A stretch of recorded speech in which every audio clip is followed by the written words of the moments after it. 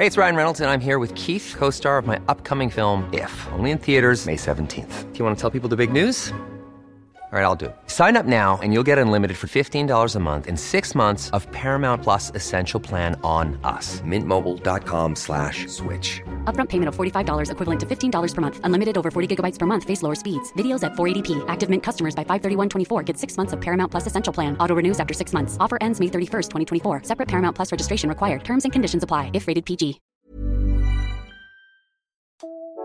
Hello and welcome to Germany in Focus, a news podcast made possible by members of The Local. This week we're talking about a scandal involving the band Rammstein.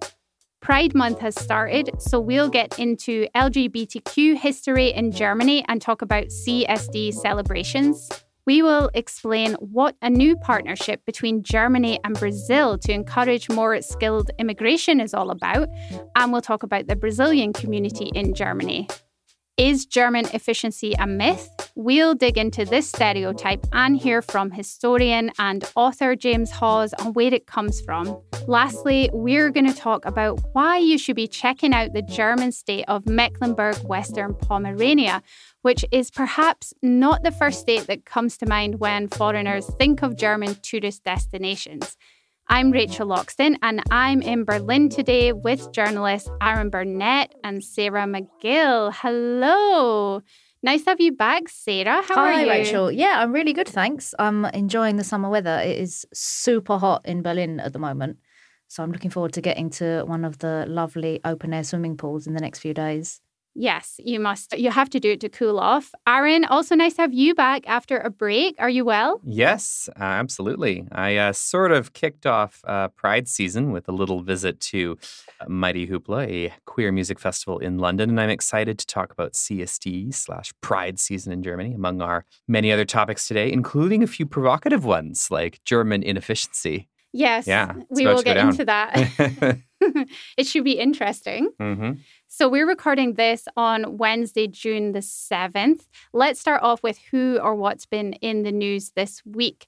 We're talking about the German metal band Rammstein. So there are some changes to upcoming gigs by the group in Munich because of sexual abuse allegations. Aaron, can you tell us more? So Rammstein, obviously a band that carries a bit of a name outside of Germany as well, isn't going to have the so-called row zero in the audience that it used to have. Now that refers to a special VIP area right next to the stage, or any after parties. Those are also getting axed at their concerts, starting this week with their Munich gigs. And that's because several women have accused frontman Till Lindemann of groping or sexually assaulting them, particularly at after parties, where they would apparently be given alcohol or even drugged before Lindemann allegedly assaulted them. Now, where was Lindemann allegedly finding these women to assault during these after parties? The women say from row zero, that special VIP area next to the stage at concerts. One Irish woman in Vilnius and one German YouTuber named Kayla Schicks say they were approached during intermission and invited to an after party after the show, possibly after Lindemann had picked them out of row zero from his onstage vantage point. And what does the band say about this? And are people still going to the gigs? There are some reports that we have of people looking to sell their tickets or basically to renounce their tickets after the allegations and say that they're not going to be going to Rammstein concerts with these allegations. That said, the gigs have not been canceled. It's just that the after parties and row zero have been axed. The band says that they take this very seriously. They're looking into it. They want their fans to be safe at concerts. In the meantime, the only formal police complaint was filed by that woman from Northern Ireland, I should say, who was attending a concert in Vilnius. So Lithuanian police did some interviews. They have not yet made a decision as to whether they're going to open a formal police investigation at the moment. And what are German politicians saying? Because they've waded into this a bit, right? Yes, and one of the big ones that's waded into it so far is Family Minister Lisa Paus. She's calling for special protected areas for women at concerts and for awareness teams to look after female fans at concert.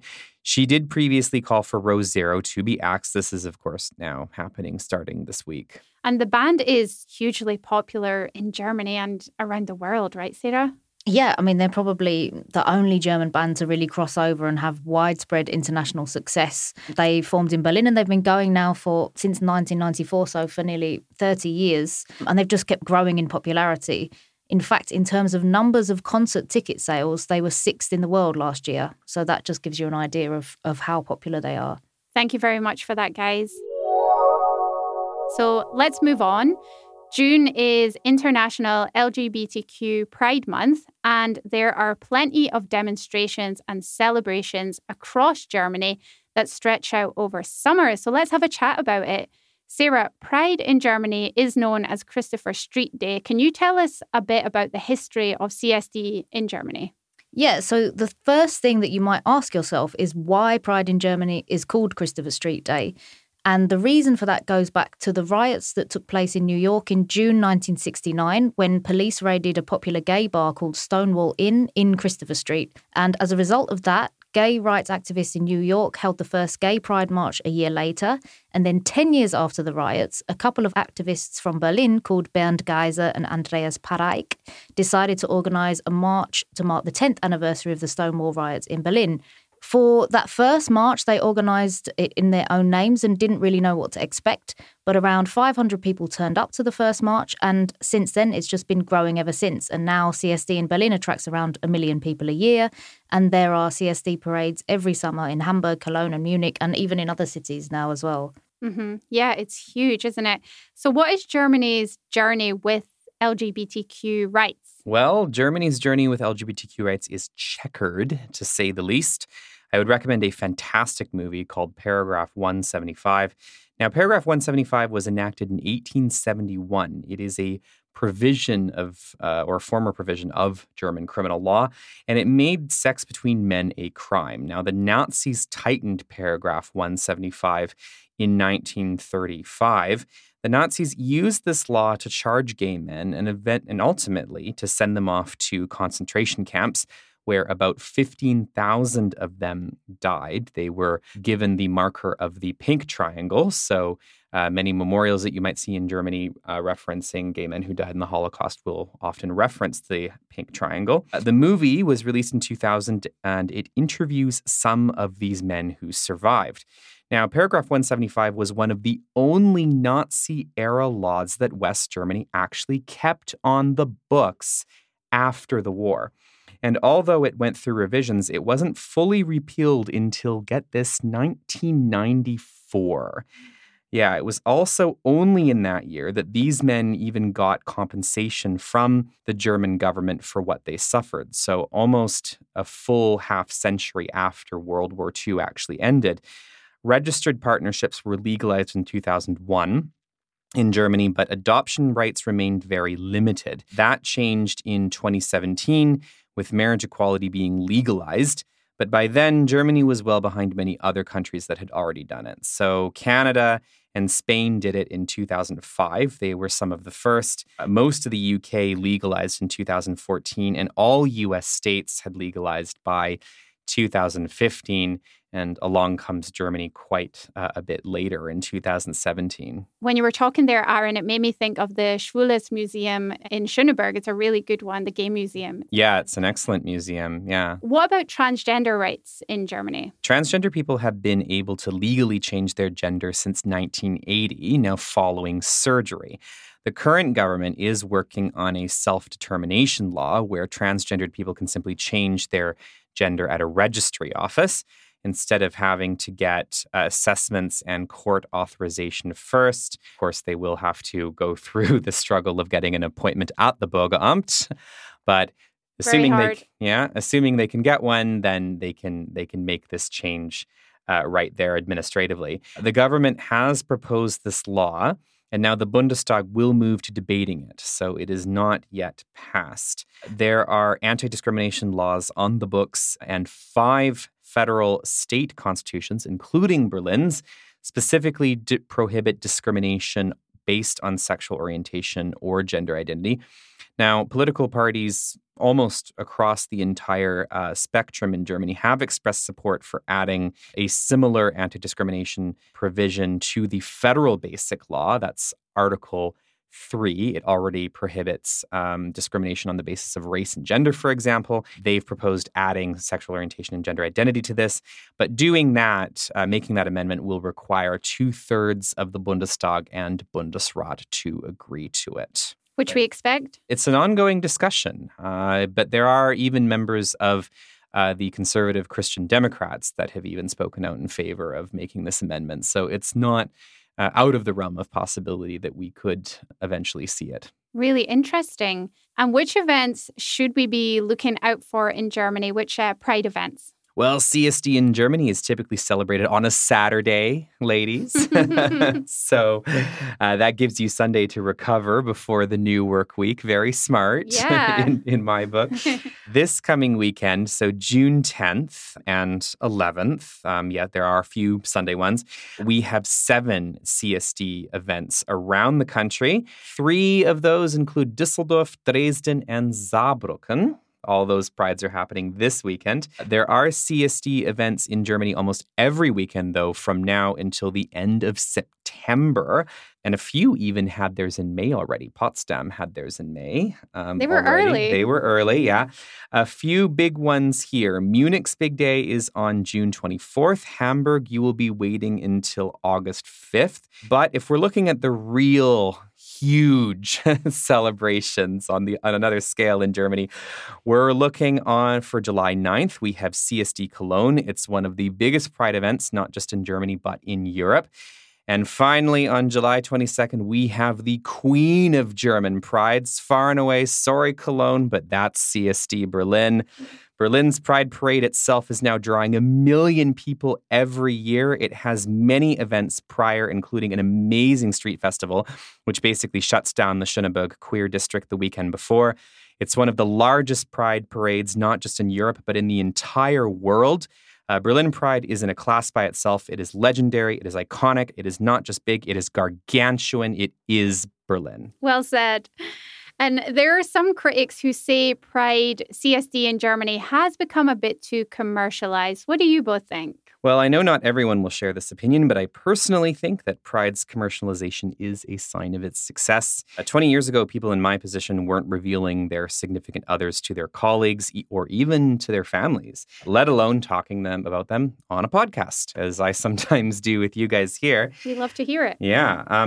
Pride is a bit more of a party now, I think, because German attitudes have liberalized. 75% of Germans supported marriage equality in 2017 when that law was passed, including, get this, 53% of church-going Christians were people who identified as church-going Christians. More German companies, I think, are now marching in pride parades rather than firing LGBT employees after finding out that they're LGBT, and I think that's something to celebrate. But there are still some political elements. For example, CSD Berlin in 2016, their main slogan was Danke für nix, or thanks for nothing.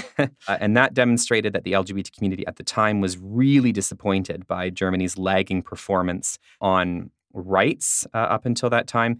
But then marriage equality ended up passing the Bundestag before Berlin's CSD in 2017, the next year. So interesting bit of history there, I think. Yeah, I think that's a really good point. Maybe from a slightly less positive perspective, I'd say that I think it's inevitable once an event gets so huge that it's going to attract corporations and companies are going to get involved.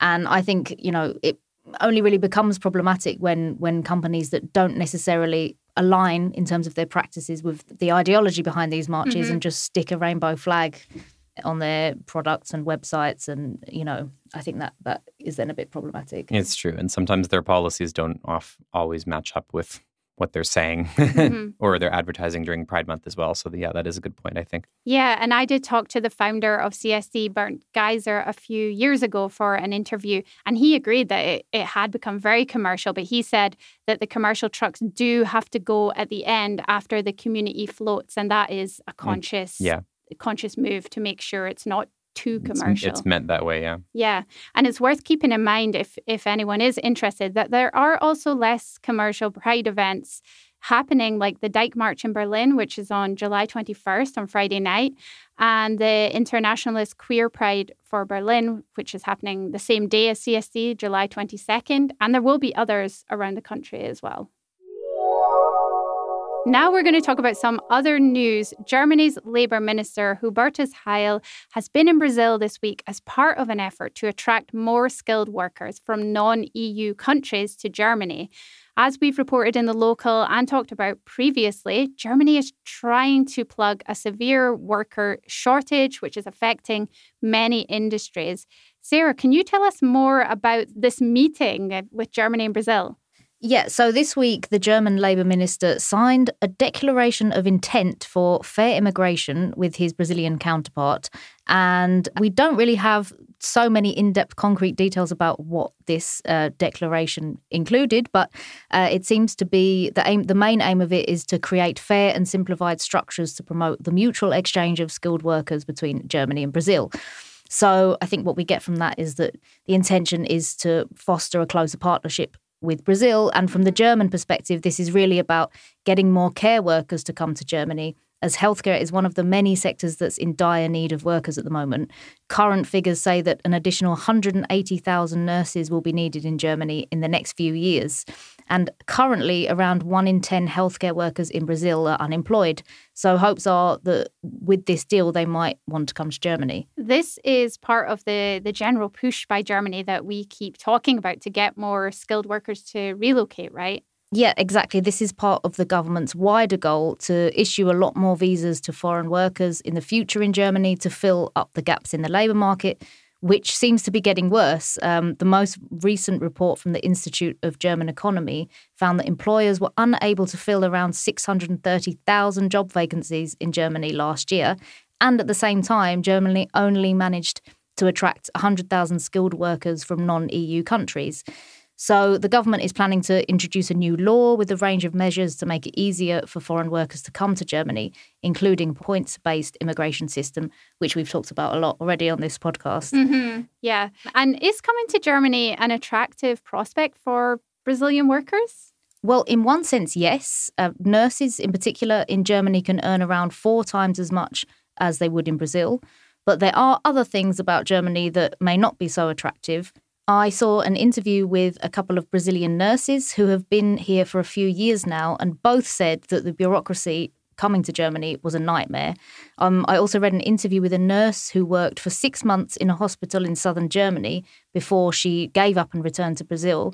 And the main reason for that was that it took such a long time for her degree to be recognised, which meant that she had to work for months with the wages of an unskilled worker, which was then not enough to support her life in Germany.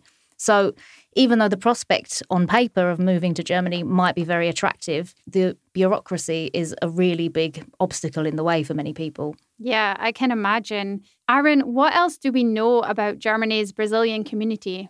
Well, first and foremost, Rach, it's growing, and it's growing fast. There are around 50,000 Brazilians living in Germany, according to the German Statistical Agency. That's up from 34,000 in 2011 and fully double what that number was 20 years ago. Now, that's still less than the number of Brits and Americans living here. They number around 120,000 apiece, but it's certainly more than the tallies for Aussies and, yes, Canadians, which are about 20,000 apiece. Now, most Brazilians are living in Bavaria, North Rhine-Westphalia, and Baden-Württemberg. But if we look at their share of the overall, or relative to the overall population, rather, Berlin is a big one. Over 7,000 Brazilians live here in the capital. Another interesting thing to note, I think, is that most Brazilians living here are young. The biggest chunk are between 25 and 44 years old. And Brazilians here in Germany lean female. Almost 2/3 of all Brazilians living here in Germany are women. Really interesting. Thank you so much to you both. Hey, I'm Ryan Reynolds. Recently, I asked Mint Mobile's legal team if big wireless companies are allowed to raise prices due to inflation. They said yes. And then when I asked if raising prices technically violates those onerous two-year contracts, they said, "What the f*** are you talking about, you insane Hollywood ass?" So to recap, we're cutting the price of Mint Unlimited from $30 a month to just $15 a month. Give it a try at mintmobile.com/switch. $45 up front for 3 months plus taxes and fees. Promo rate for new customers for limited time. Unlimited more than 40 gigabytes per month. Slows full terms at mintmobile.com. Millions of people have lost weight with personalized plans from Noom. Like Evan, who can't stand salads and still lost 50 pounds. Salads generally for most people are the easy button, right? For me, that wasn't an option. I never really was a salad guy. That's just not who I am. But Noom worked for me. Get your personalized plan today at Noom.com. Real Noom user compensated to provide their story. In 4 weeks, the typical Noom user can expect to lose 1 to 2 pounds per week. Individual results may vary. To the world, Germany is known for being an efficient country where things run like clockwork. But that's not the experience that lots of foreigners have when they actually live in Germany. From painfully slow bureaucracy to delays such as the famous Berlin-Brandenburg airport debacle, it can be hard to understand where the stereotype of German efficiency comes from and why it's still strong today. We'll hear from a historian in a moment, but first, let's talk about train delays. Sarah, Deutsche Bahn, the German rail operator, is in the news again. Is the train service in Germany efficient? Well, if efficiency means running on time, then I'd have to say no. Last month, their punctuality rating dropped to a new low for the year, with only 65.5% of long-distance trains arriving on time. Less than 2/3 now. Yeah, exactly. Deutsche Bahn say that the main reason for the delays are ongoing construction works. They estimate that a total of 480,000 concrete sleepers need to be replaced this year, which will result in more stretches of rail track being out of service and more delays. One interesting fact is that in 2022, 8 of the 10 most frequently delayed trains in Switzerland began their routes in German cities, meaning... So that means that German lateness actually had a knock-on effect on its neighbour Switzerland, and the Swiss were not very happy about it. It's not our fault, it's the Germans. It's basically what they said, right? Yeah. They exactly said Switzerland may be more efficient. Newsflash. It seems so, yeah. Aaron, do you think people are surprised when they come to Germany and find that trains are not that efficient? Yeah, I think it seems to be a rude awakening for some people, particularly people who may have visited Germany before, maybe back in the days when the trains actually did run on time. We spoke to a few local readers, including one couple who had moved to Germany and retired here after having come every so often to visit. And they said that during their visits years ago, taking the train was a very, very pleasurable experience, that it was very efficient, that it was very comfortable, and that they recently took a trip after moving here and just said it was a nightmare, that they would never, that they're not ever going to take the train in Germany again unless it's for a very short sort of local or regional sort of trip. A lot seems to be going wrong in the last years then. Yeah, and experts put that down to a couple of things. One of the biggest is just underinvestment. So there's a lot of catch-up that needs to be done, maintenance, that sort of thing, to really upgrade the system or even maintain it to the point where it works properly again. And the other thing is part of that infrastructure is just a lack of rolling stock. So what that just means in train expert language is basically, well, do you have a replacement or a backup train to put on the track if one of yours has a technical fault and you have to take it off? And in many cases, experts have said that Germany does not actually have very much of this rolling stock. It is way less than either France or Switzerland. So those guys are able to handle delays and technical problems much better than Germany can. So that is train travel. What other parts of German life do you think really do not meet the efficiency reputation? I hate to bring up the Bürgeramt again, but I mean, they make themselves just such an easy target, you know? They do. This is, if you try and get an appointment online for the Berlin Bürgeramt, you will be greeted by a calendar with 2 almost fully red months. And you can only book appointments up to 2 months in advance. There might be one blue box in the entire 2-month calendar indicating a free appointment in the entire city. But by the time you actually click on that blue box, it'll tell you, and I quote, "Someone else was faster than you." Yeah, I mean, you know, as if getting a basic public service in a developed Western country, like registering your residence or converting your driver's license, is like winning some sort of twisted lottery or something. Mm-hmm. I have to go in myself soon, and it took me 6 weeks of consistently searching and hitting the refresh button constantly before I actually got lucky, as they say, and managed to get an appointment scheduled for 6 weeks later. So good luck if you ever need something urgently. I'm not sure what you're supposed to do then. Yeah, at least you got an appointment. Yeah, exactly. Yeah, I would say any sort of bureaucracy is inefficient in Germany. And that's not just public authorities. I've also experienced that with private companies as well. Recently, my boyfriend and I both tried to open new bank accounts with 2 different banks. And both of us have had to chase them repeatedly and have been waiting for over a month to get our bank cards, something that should really be quite straightforward. So, yeah, it seems that anything that involves any paperwork is just really inefficient in Germany. Yeah. And guys, we can't forget that this is the country of the fax machine. It is still very much used here. And one thing I always notice in aspects of German life is inflexibility and an attitude of, this is the way we do things, we won't change them. And I think that can make a lot of things less efficient. You know, it has an impact. I definitely agree with that. I think that attitude of inflexibility underpins the reluctance to change the way things are done to make them more efficient. Yes, and also sticking to rules too much. Obviously, there can be positives to that, but I think the inflexibility and the sticking to rules combined can really slow things down, as you mentioned, Sarah. Do you think that there is some truth that Germany is efficient? Well, I have to say that it's very difficult to see it on a daily basis. I really had to rack my brains, to be honest, to think of any examples of German efficiency. In fact, the only example I thought of was at the supermarket checkout, where, as we all know, it's like an Olympic sport. Your shopping is just thrown at you. Which, it's beautiful, isn't it? Oh. But I don't even think that's just fast. That's not really efficient. It's still, you know, there's still a queue of distressed customers at the other end of the queue. But of course, beats going to Canada when I wait in the queue forever to get my shopping. I love it here for that. Okay, yeah. So I mean, maybe that is efficient, but I obviously, you know, that's the day to day. But on a bigger scale, you know, Germany is the strongest economy in the EU.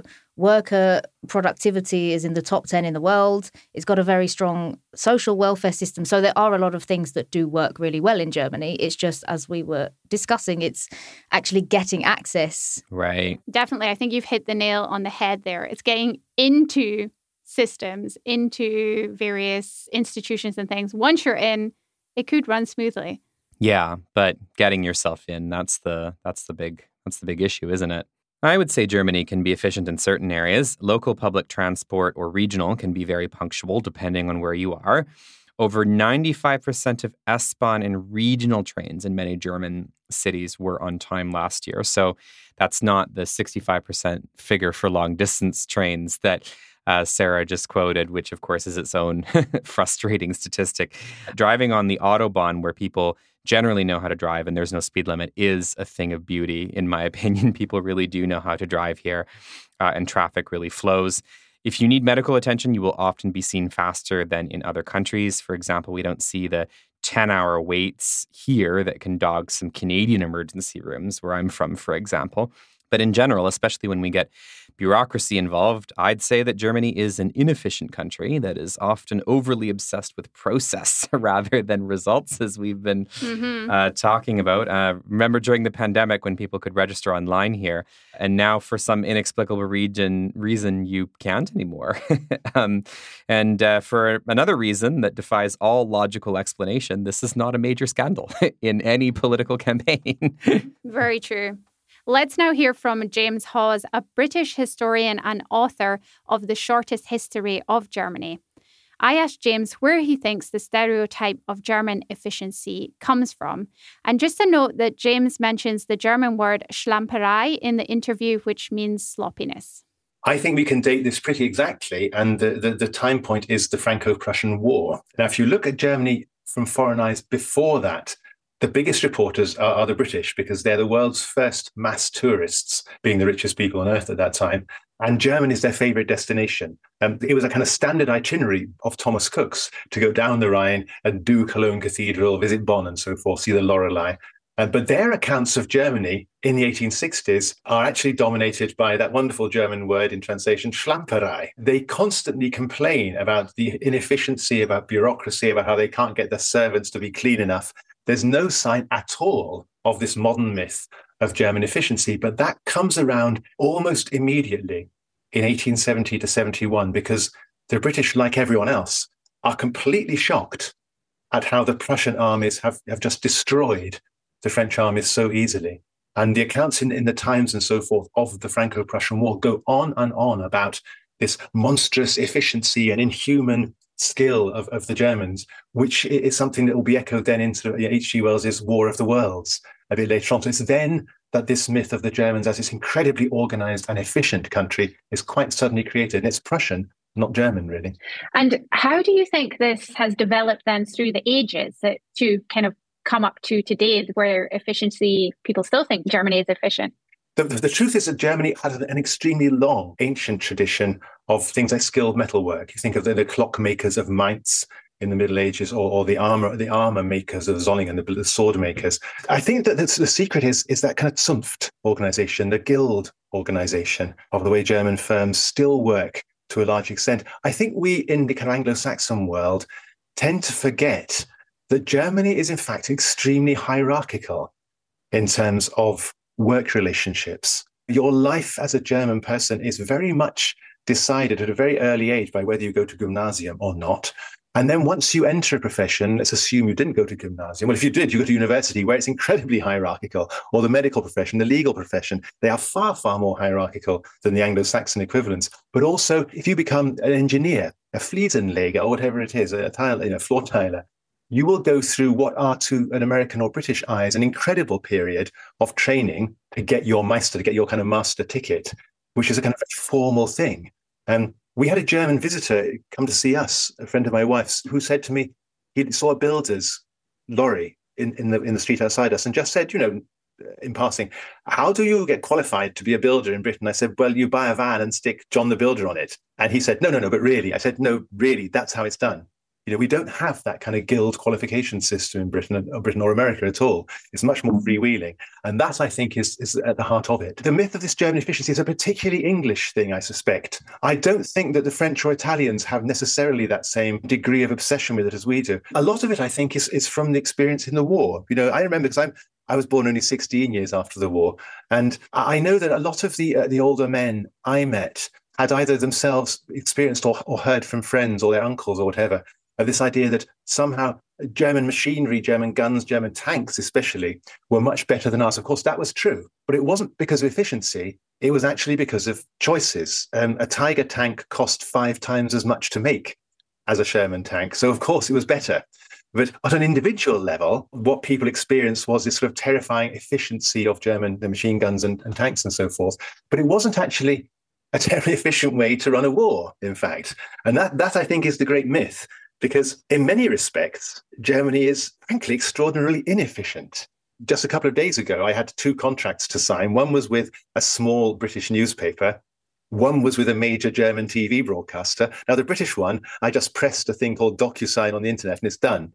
The German one, I have to sign 2 copies on old-fashioned carbon paper and send them back to Mainz. which is something that has been gone for 10 years or more in Britain. It really is a myth, I think. And I think it's one that we British, above all, have kind of hiked up, because to us, we have to kind of work out somehow why we kind of, inverted commas, lost the peace to Germany rather than through our own incompetence. So we kind of put Germany up as this incredibly efficient, almost alienly efficient culture, when it's really nothing of the sort. It's just our own stupidity that we can't make decent cars and things, So do you think that the word will get out that German efficiency is a myth? Do you think more people are beginning to see that, maybe more countries, or do you think it will continue? I think that myth is starting to stop. If you take a real concrete example, there's Lexus versus Mercedes. Lexus was launched 20, 30 years ago, deliberately as a competitor to Mercedes. They were more or less copied from Mercedes. And I think very few people nowadays would think that a Mercedes is more reliable than a Lexus, to take that really clear and obvious example. We know that the German car industry is coming under severe competition from China now. And I think that the idea that German cars and maybe other German engineering products are uniquely reliable, uniquely technically perfect, that idea is probably done for, and that will be a big blow to Germany's international myth, if you want. Really good to hear from James Hawes there. We're on to our last topic of the day. The northern German state of Mecklenburg-Western Pomerania, or MacPom as it is sometimes called, is often overlooked by foreigners as a destination to check out, although it is a favourite holiday spot of Germans. But our very own Sarah McGill has a real soft spot for MacPom, and you're going to tell us, Sarah, why we should be going there, right? Yes, I am, Rachel. I have to say, I find it weird also using the English name for the state, Mecklenburg-Western Pomerania. It's a bit of a mouthful. Long-winded, right? Yeah, I would much rather just use the German version, which is Mecklenburg-Vorpommern. And that is more efficient than the English word. That's a good point. Actually, the German language is efficient, but we've missed that boat now. But yeah, so I've been there a lot in the last few years. I work there sometimes on projects with young people in the region, and I have some friends there. So I've had the pleasure of going there very often. And firstly, it's a really great tourist destination. It might surprise people to know that actually, as Germany's most northeasterly state, it's also Germany's sunniest state. It regularly tops the lists of the states with the most hours of sunshine. And it's also perfect for a summer holiday because it has over 2,000 kilometres of coastline. It has 25 beautiful islands, which you can go to by boat or by train, which is also really nice because you can feel like you're getting out of Germany without actually having to leave Germany. The biggest island is Rügen, which is really beautiful. A friend of mine got married there a couple of years ago, and you really wouldn't know that you're in Germany there. It's very quaint little sort of, quaint architecture, beautiful beaches, clear sea. And there's not the only island. There's another thing that I really like about the region is there's actually a lot of art going on there in hidden places. There are thousands of old manor houses or even castles or Schlösser that have now been converted into cultural institutions. And many of these offer residencies for artists looking for a kind of rural retreat to work on their art, or workshops. There's always a lot of exhibitions going on, concerts. There's really a wealth of art in that region. You just have to know where to look. And there are also a lot of really interesting, beautiful cities in Mecklenburg-Vorpommern. The Hanseatic cities of Wismar and Stralsund give you a really nice glimpse into the region's maritime history and have a lot of really old architecture, which is not always so easy to come by in Germany. So that's just the tip of the iceberg. There's really a lot going on in Mecklenburg-Vorpommern. Super interesting. And I have to ask you, Sarah, what is the vibe of Rügen? Is it like pina coladas by the sea, or what is the general vibe? I'd say it's more like like an English kind of holiday town, like a bit like quaint and sleepy and very chilled. Okay. Rosé wine rather than pina coladas. Yeah, rather than, exactly. We take lads that. on tour. We take that. I'd take that. Lads on tour. It's not really that vibe, yeah. Party vibes. Mm-hmm. Aaron, is it easy to get to MacPom or Mecklenburg-Vorpommern? Yeah, well, Rach, depending on where you're coming from, yes. In general, it is easy to get to MacPom. If you're in the north or east of the country, I would say. In general, yeah, it is. You can get many regional trains or even direct bus services from either Berlin or Hamburg. Those are sort of the two big hubs for reaching MacPom. And you can head to Warnemünde, Rostock, or Stralsund for less than 20 euros in many cases. And we're talking anywhere between 2.5 to 3 hours for a lot of those trips, whether you're headed there by train, bus, or car. So pretty accessible, I would say, from certain parts of the country, yeah.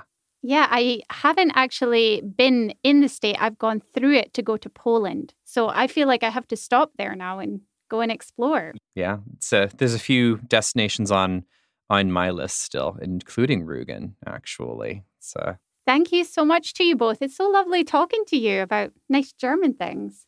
Yes. Unlike efficiency. Yeah. Not efficiency. Yeah.